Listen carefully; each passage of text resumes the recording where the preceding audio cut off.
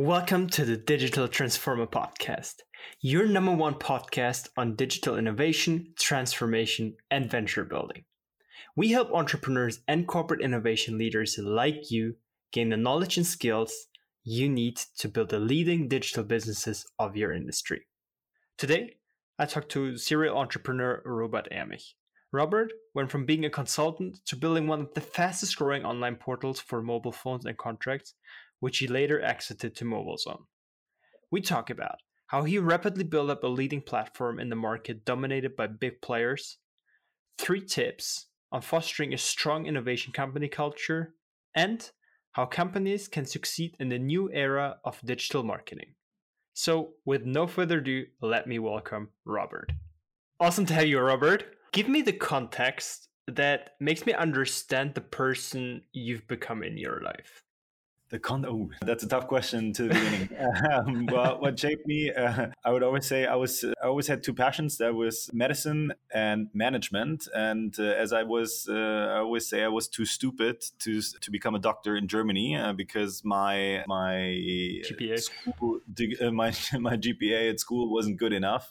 So at the end, I ended up in business, more or less. And this is what got me there. And what then shaped me. By coincidence, I landed in a private business school at WHU and had a really, really great time there, and which really shaped my future in business, actually, because the connections that I made there actually sent me around the world. And it was that what brought me into my first positions as a founder, as an associate with Rocket Internet in the beginning, right after my bachelor's. And then after doing an MBA thereafter, I started with the first company that I helped build, which we then ended up selling to a TV conglomerate. And then I started the first real own business and hustled there for 5 years to then eventually come into more and more businesses. So I think that's what kind of shaped me. Super interesting. And I think it's funny enough that you also right now as an angel investor also invested in some sort of medical / for children, like these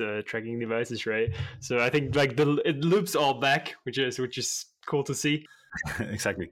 Let's maybe dive into your story of founding Dein Handy, which is, for context, basically back at the time was one of the fastest growing online portals for mobile phones and contracts in Germany that you ultimately sold to, as you said, MobileZone. What led to the creation of Dein Handy? Because it's not really a business where in the first place you would say, yes, let's found a marketplace for mobile phones and contracts. Well, the thing was that with the first company that I was helping to set up and that we sold to 7 Ventures, actually, that was Price 24, Price 24. We saw a lot of potential in the market, and we saw a lot more potential than what we did there. And I, through the network that I created, especially in marketing and with the support of the telco providers, actually, as well, that believed in the capabilities that I had and that I had shown, we said, hey, there is a lot more potential that we could use here, and there's a lot more that you can do with that product in that market, because the entire market was still not really at a level of social media, of digital advertising. It was a pretty old market, hence there was enough space and enough opportunity to actually grow a company. This is actually what led to me leaving Price 24 and starting on a fresh canvas and actually doing the exact same thing, but on a bigger scale. And also what was important for me was that I could move that from Düsseldorf, where I was, to Berlin, because here I had a bigger network and I had a bigger reach out possibility to what was back then still in its infancy in digital marketing. But the contacts here were a lot better. And what was then what was the major challenge that you first had to overcome and create such a company? I think there was not really big challenges in the beginning. I had to solve a couple of issues. The issue was the supply chain. So I had to make sure that I had the right possibilities of offers, of products in the market, and that I had the right setup in the company so that I would have access to enough marketing guys, to enough developers to build a nice product. And fortunately, some of the guys that did our sourcing and fulfillment with the former company actually also said, like, hey, we we would like to help you because we think we can make this bigger. So I sort of had everything sorted out on that branch. And once all that came into play, that I had all my contacts like reaching out saying like, hey, you know what, in marketing, this agency would like to help you. This agency thinks we can make more. And on the supply side, I had these guys in the sourcing and fulfillment department that said like, yeah, we're going to back you. Then I was like, okay, this is awesome. And then the biggest challenge I would say was to come out with a big bang, to sort of be on the map of all of this. And fortunately, I had a really, really good day at RTL back then, at the other TV conglomerate. So Price 24, we had 7 Ventures backing us. We had a huge, so that was the time of like, we do media for equity, TV reach for equity deals. And I sat down with the other guys in Cologne with RTL, and they said like, hey, look, we don't really do that, but the numbers that you present, the spreadsheet that you present looks compelling. So what we're willing to do is we're willing to give you a huge discount because we're going to see how this goes along the way. And there I had a great position. So we rather quickly, actually within a couple of months, got the platform ready for a TV launch so that we could handle all the traffic that would come in and everything, that we had like good TV commercials, that we had the brand set up and the brand strategy set up. And then actually like 8 months after founding the company, 9 months after founding the company, we hit our first TV commercial, which sort of put us on the map. And then TV was sort of like the thing that was the initial wave that then eventually faded while ramping up all the other marketing channels. So that helped in putting the brand out there. So basically, from the get-go, you really had already, let's say, enough traffic on the website through the initial online marketing activities that you ultimately really quickly were able to also get this major TV gig. Exactly. We started with digital marketing first. Back then, it was mainly search and SEO that we started with. So search was a big part back then, and we started to ramp up and do our quick wins with SEO. So we would be in the first couple of pages. We did a couple of deals with deal platforms and everything, and affiliate marketing pages. So this was the first channels that we used back then. Even in the business plan that I had for the company, social media marketing just didn't exist because nobody knew about it. That was in 2014. So that started out a little later. And yeah, then TV kind of got us the trust. So in the beginning, it was like, okay, we're a deal platform. We're like this new player, not really 100% trustworthy and everything, but sort of new. And we quickly got to that point with TV advertisement to be perceived as this quality player. Wow, if they're doing TV, there must be a big company and so on. So that helped in the marketing mix. And how did you first deal with all these regulations? Because like I imagine it's like it's a market with big players that is, let's say, probably not very receptive to suddenly like an external party joining in and saying, hey, we're trying to get our own deals out here, which might be inferior, so to speak, from the eyes of the, well, either phone companies, but primarily of the providers, because you probably gave them better deal than a telecom would give someone else, right? Exactly. So how the business ran and how the business worked was we would sort of buy contracts in bulk from the mobile phone carriers and would get a discount from them. And then we had our own fulfillment. So we would buy the phones in bulk from Samsung or Apple or Huawei or whomever, and we would get a discount from them. And as we didn't need that huge margin because we were operating online, we didn't have as much overhead as those big players. So we could actually forward that purchasing advantage to the customer. And so that's why we had better deals. So for the telco providers, in the beginning, it was a good game because first of all, they didn't really want to have a too big gap and too big dependency on one player. So having a new player in the market that is growing fast would help them not to have too much load on one side. And on the other side, we were a trial platform for them because if they wanted to test out, back then, the mobile phone market was a really dynamic market. So gigabyte numbers in contracts would switch like rapidly. So if you like in 2014, if you had 500 megabytes in your contract, you had a decent contract. Now like 500 megabytes is nothing, is in a day. less. So they could use us to also try out new contracts and new setups and everything. So we basically helped them to shape their products as well. So that's why we were a good guinea pig for them. And also to hit their numbers, we could react a lot quicker than they could in their own way, because within 2 days we would have like 4, 5, 6 channels active, whereas Vodafone or Telecom, it would take them a lot longer to activate the different promotions in the different channels, and they would sort of like cut into their premium pricing. So we were sort of a marketing tool for them. So ultimately, it boils down to you having had the right contacts in the very beginning, and using these contracts or contacts to, let's say, bring both parties together, like offering, let's say, compelling solution to the telco providers, and let's say fueling it with your knowledge on online marketing, which ultimately, as you said back at the time, didn't really quite exist yet as a big field. Just out of curiosity, how did you why did you say suddenly like, hey, online marketing is the way to go? Because like if no one, or if hardly anyone did it back then, why did investors also necessarily rely on that being, let's say, the way forward? Well, the thing was, we did really well in the channels that we had at a time. And the channels that we had at a time being SEA and being affiliate marketing, we were really good at. And we had really, really good partners. And there was a lot to gain there. And also these deal platform like My Deals, for example, that came out, or even Groupon at some point, they were good tools to use. However, they were still new at the time. So few players in the market actually knew how to use that in the right way. And I had good contacts here in Berlin with companies that were specialized in SEA. So I sat down, actually, like I went into one of these companies and sat down for like 3-4 weeks and were shadowing their best portfolio managers in order to learn and to pick up and to set up our account structure and everything.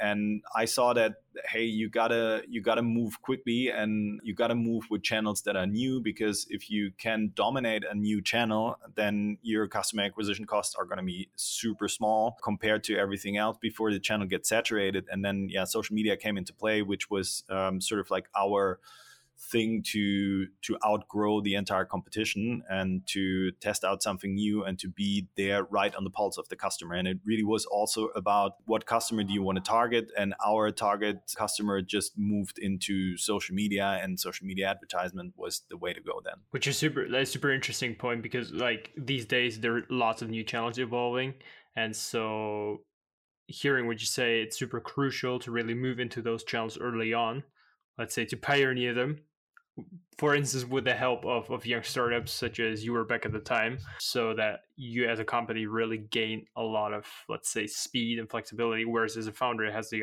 advantage that by being that trial platform, it's much easier to sign on bigger deals.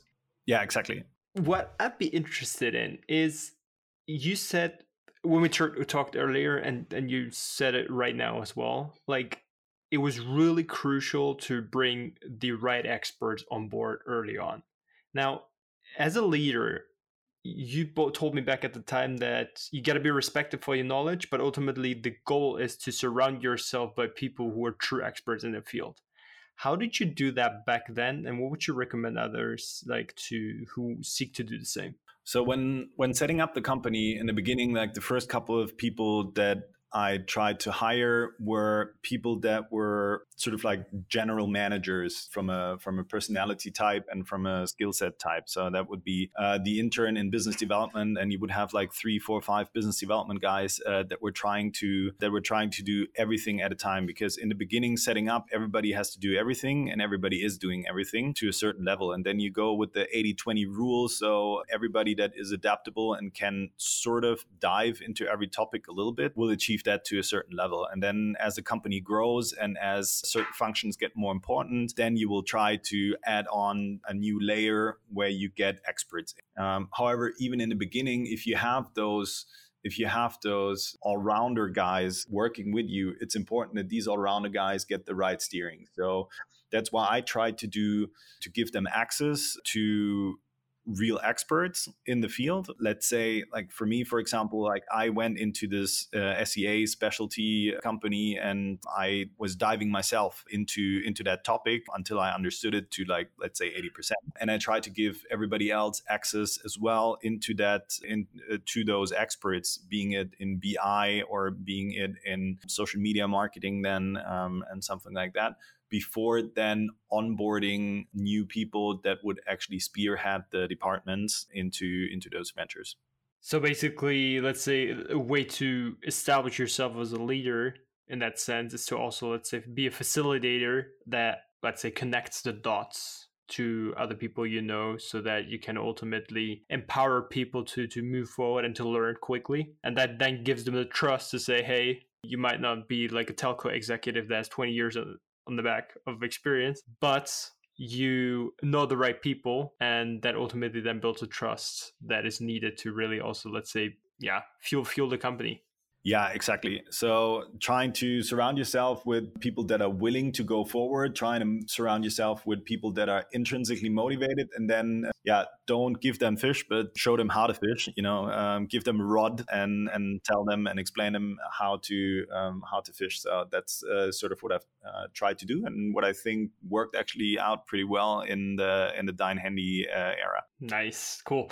And moving a bit forward, then you ultimately scaled the company super quickly and sold it off, eventually exited it. Was there like one major challenge throughout the scaling process that you had to overcome?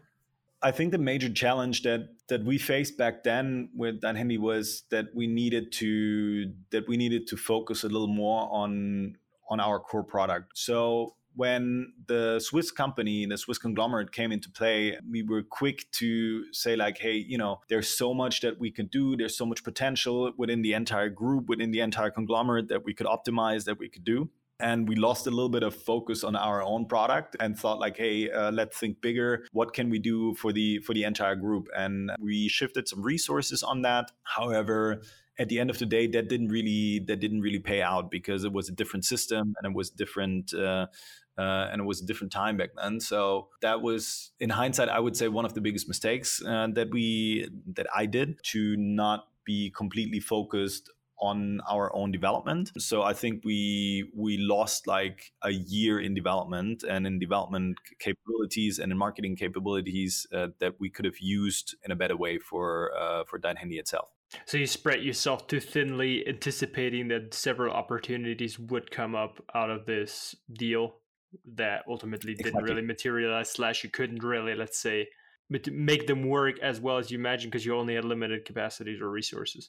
Exactly. And it was a different mindset and a different mentality. If you join a small company with a conglomerate, with an investor that has been running the business, I mean, they had been running a business for, 20, 30, 40 years, which was the same business style as our competitors. And we outpaced our competitors super rapidly, and we passed them super rapidly. So suddenly we were in a situation that these guys, that we thought we could change that, but we couldn't just change that, because there was a reason of why they were on the market for like 20, 30 years, and they had their processes, and that was not easily changed and not easily done as we were used to, like having an idea in the morning and transforming it into a reality by the afternoon or by late evening or something like that. So that was a paradigm change, which also didn't sit well with some of the teams that we had that were working on these issues. So that was because they signed up to work in a startup, they signed up to be in a dynamic company with not a lot of red tape or processes, but with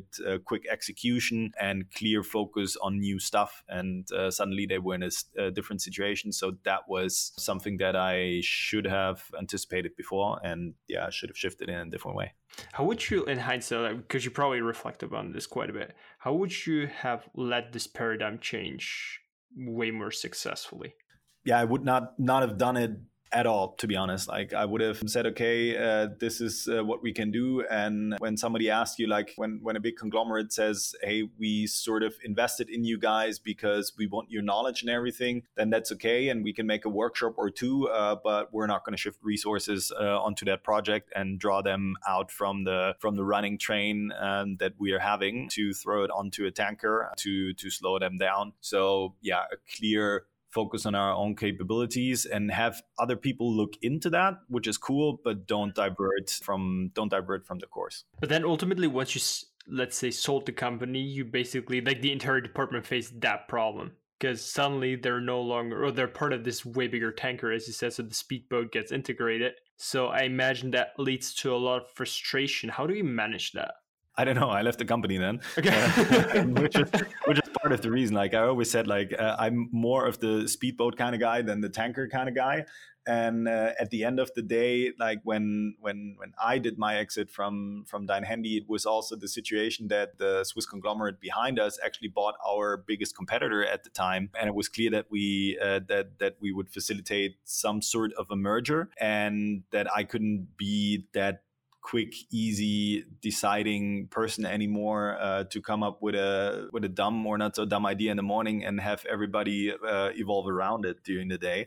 So that was a big challenge, and of course that creates a cut in the company and in the mindset and mentality and everything. So that was also part of why I left, because the new direction was not necessarily towards growth, but it was towards stability and using what we had already achieved and sort of exploring that a little more, rather than going into new uncharted territory, which was what I was striving to do. So that's why it was a good point in time to sort of hand that over to a different management style and to a different path. If that happens, and that happened before with 7 Ventures and Press 24 as well, yeah, you will have a transition phase, and you will have a phase where some people that are used to work in a conglomerate or in a bigger company will stay.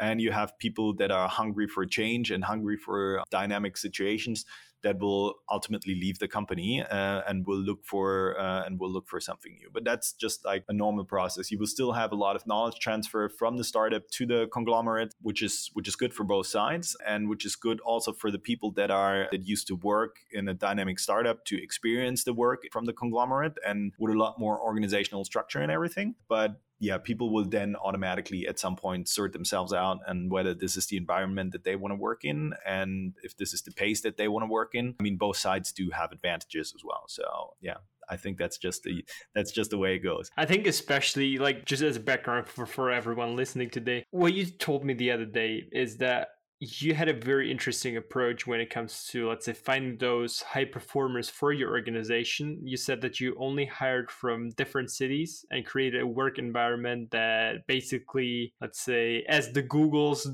do, create a complete home base where free time activities are taking place, where basically all types of human needs can be fulfilled in that work environment, so that people would be 100% committed to that, to your company. And I imagine that changes quite a bit once you have then this transition towards a conglomerate. I wouldn't necessarily say that changes with the transition towards a conglomerate, because it really depends on the team and the office that you're having. And it was really funny because, I mean, this was all pre-COVID.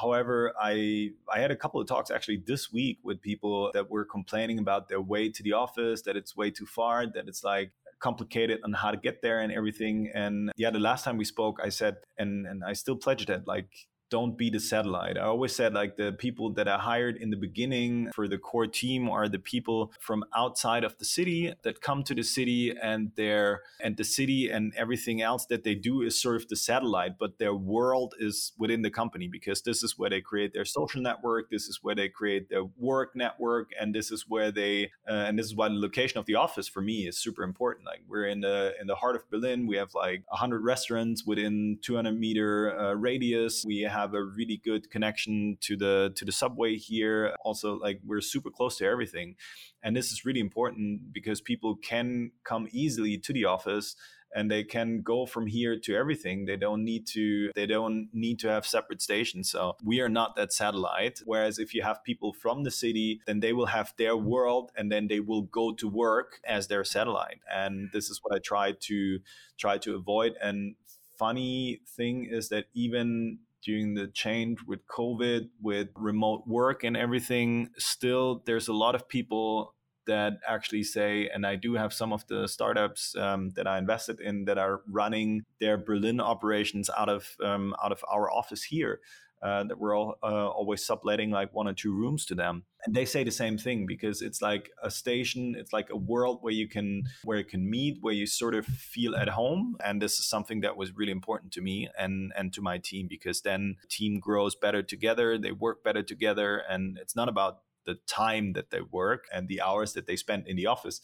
It's more about the mindset and about the feeling like, hey, we have this like common ground and we can work from that. Which is obviously much harder to create if you're a completely remote company or send everyone in home office, because then everyone has their small little world, so to speak, at home and just, let's say, dials into work. Yeah, it is. And especially nowadays, I mean, for us, for example, like we right now use we have a PlayStation and we play a lot of FIFA. But this is something, yeah, can you do that remotely? Yes, you can. However, it's not the same thing if I can if I can punch my partner in the arm because he's got a goal or something. Then if you're sitting on the couch and it's just something else. If you're actually here and you can say like, hey, something went well, and you're gonna have beer together or something like that, or you have lunch together and you just have a quick barbecue in the office, then being remote. And even though some people can focus better, I think if you're relying on people, and especially in marketing and business development, I do believe that it's important to have an office and to be in the same location, because it's more fruitful. If you have other jobs such as key account management or developers or graphics design or even content or so, those are jobs that I think can be done remotely really well, because people can actually focus more on what they're doing and are not distracted. However, in situations where distraction and cross communication across the table is fruitful, because it just enriches the ideation process, I think it's imperative to have an own office and to have people meet and to have people connect with each other on a different level, so they can actually achieve to read their minds. That's a very, very interesting approach. Looking back at your journey, which one tip would you give founders and corporate innovation leaders who also seek to build industry-defining products, platforms, services? Well, I would say there's 3 to 4 things to be looked upon. First of all, build a customer-centric product. So what we tried to do with Dine Handy was we put the Dine, the you, and the customer in the focus, and everything that we did was around the customer. So we didn't really focus on price, even though we had a good pricing, but we always had a premium pricing towards all the other deal platforms, which we could pull through because we were focused on the customer and what the customer needs, or we were telling the customer what he needs, even if they didn't know it. So that was the first thing, like try to build a product that is really making the customer believe that it's built around the customer. And that leads to the second point, like get the right message, like get the right branding, get the right product market fit, and get the right market message. So you need to send out the right message, the right visuals, the right commercials to the right platforms. And then most importantly, data is king. Even or especially now that with iOS and everything, tracking has become more and more difficult these days. It's imperative that you set up your business so you can actually track all the data as best as possible in order to know what channels are working and what you can scale and what you cannot scale. And lastly, like, yeah, your team is really imperative, because at the end of the day, these are the guys that are building your company, because you're not building the company, you're building the team and you're throwing in ideas, but the company building is done by the entire team. So I think having the right setup of a team in any company is one of the most important things, being it startup or being it conglomerate. I mean, why do conglomerates fail in dynamic things, in new ventures and everything? Because they don't have the right team with the right setup, with the right minds with the right ideas, because maybe they're not giving enough freedom or enough leeway, so there's too much red tape or something like that, or not the right incentives. And so this is, I think, the points that I would give for every founder and every conglomerate out there. Like, yeah, build a good product, have the right brand and the right communication, and have the right team. And ultimately, I think that all starts with, let's say, having a really good customer understanding, because you can only really build a customer-centric product once you really honed in and, let's say, live the life of your customers, so you know exactly what every, let's say, waking minute of their day they're thinking about. And then do you also test the communication with your customers? Like, do you also do this, like, let's say, typical agile sprints, and the way that you just, like, let's say, create a brand message, get people into the company, 3 4 5 people to test it with, say, how does that resonate? And then, or do you approach that differently? Do you go the data driven way that you described before? We went a lot of the data-driven way. So we had a couple of hypotheses amongst the team. That's why, for me, it was always important to talk to the team. I have a really strong opinion if it comes to marketing, and if it comes to, especially if it comes to the brand. So we had our brand really, really well developed and defined. Yet I was challenging myself, and I was also challenging the team a lot of times with ideas. And there were a lot of days where people told me, like, dude, you have a completely idiotic idea. This is never going to fly. And I told them, well, can you tell me why? And if they could tell me why, then I was like, okay, makes sense. And if they could not tell me why, because they just had a different point of view, I was like, well, then let's test both ideas, and we run that at scale in some visuals, and then we see what works and what works better and what works not so well. And I think being open and challenging yourself and the team all day long is what makes that work. I think it's important to stay true to your brand and to your brand communication and the development that you have done. However, within those boundaries, go wild and test everything that works to the customer. Just like, have this like one red line that you follow. And this is what actually made us really successful in the way that if we could integrate it into our structured brand communication, then everything was working out. Super interesting. And last point, with regards to the team setup, you said it's super crucial to have the right team setup, the right incentives. How would you, let's say, how do you go about building that up? It's a tough one. How do I go to the right incentives? Well, as I said, like, I needed to, and I wanted to create a space for the entire team, so everybody could feel at home, and everybody could feel well in the office. So I always tried to take away the payment portion of it, meaning that we paid at market or a little over market, but I just never wanted to have payment as an issue. But I wanted them to be happy in the situation and in the position that they were. And I told every employee on their interview and on the feedback cycles as well, I was like, look, there are times when you're done with work and done in a way of like you don't really feel it anymore. And there can be a week when you have to motivate yourself to get up in the morning to work or to get to the office. And that's okay. That's completely fine. That happens to everybody. But if you have more than 2 weeks in a row where you have to force yourself in the morning to get up to work or to get up and go to the office, then we should talk. And then we should talk, meaning we should figure out why that is. Is that a personal issue? Is that a work field issue? Is that a company issue?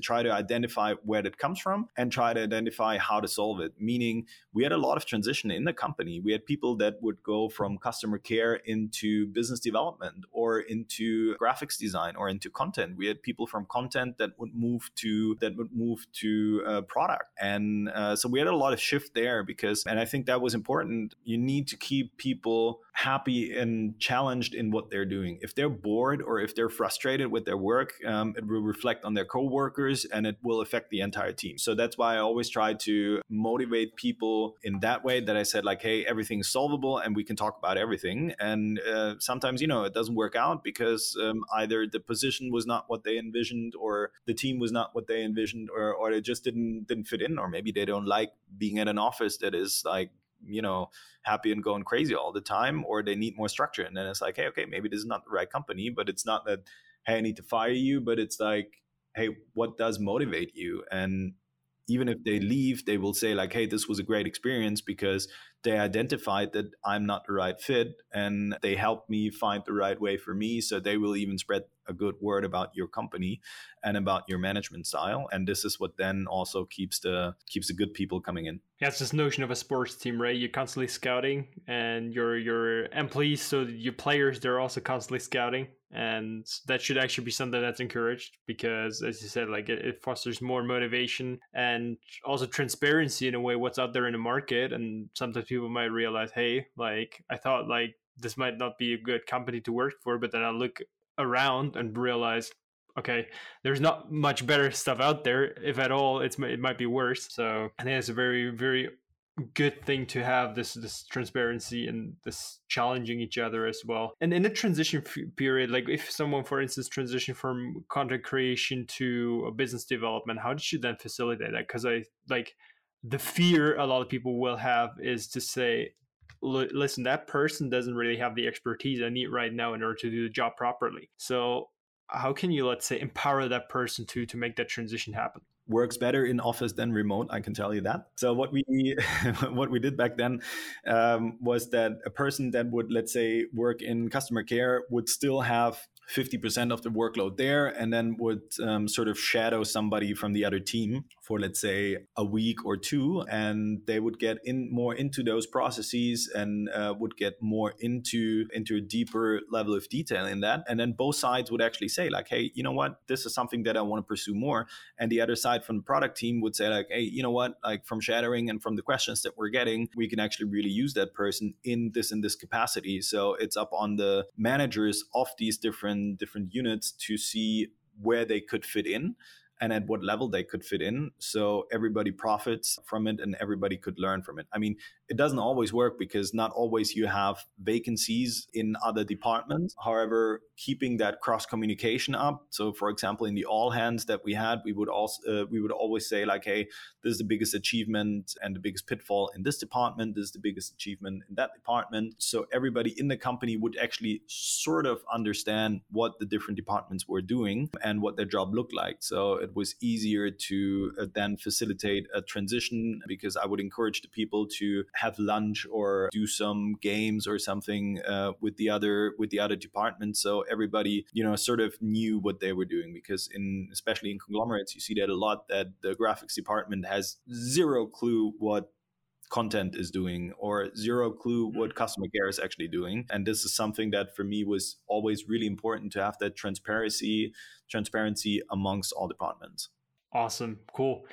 And looking into the future, what do you think are the major challenges of companies that want to create other digital consumer platforms? I think data and the evolvement of new marketing channels is the biggest issue, because the market at the moment is moving really, really fast in terms of marketing tools and in terms of marketing platforms.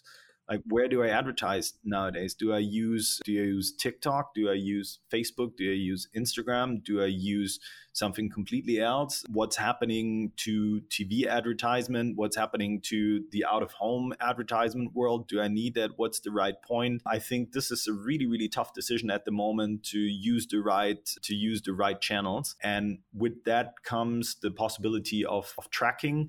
I think from a marketing perspective, we were in a better world 3 to 5 years ago, when we could basically track everybody and everything. And I think a lot of other countries have a lot of advantages there. However, I do understand the need for privacy and everything. And it's a fine line in between customized marketing then and actually behavioral changing through marketing and through your feeds and everything. So there's always two sides to that. However, as an analysis, it's become really tough at the moment.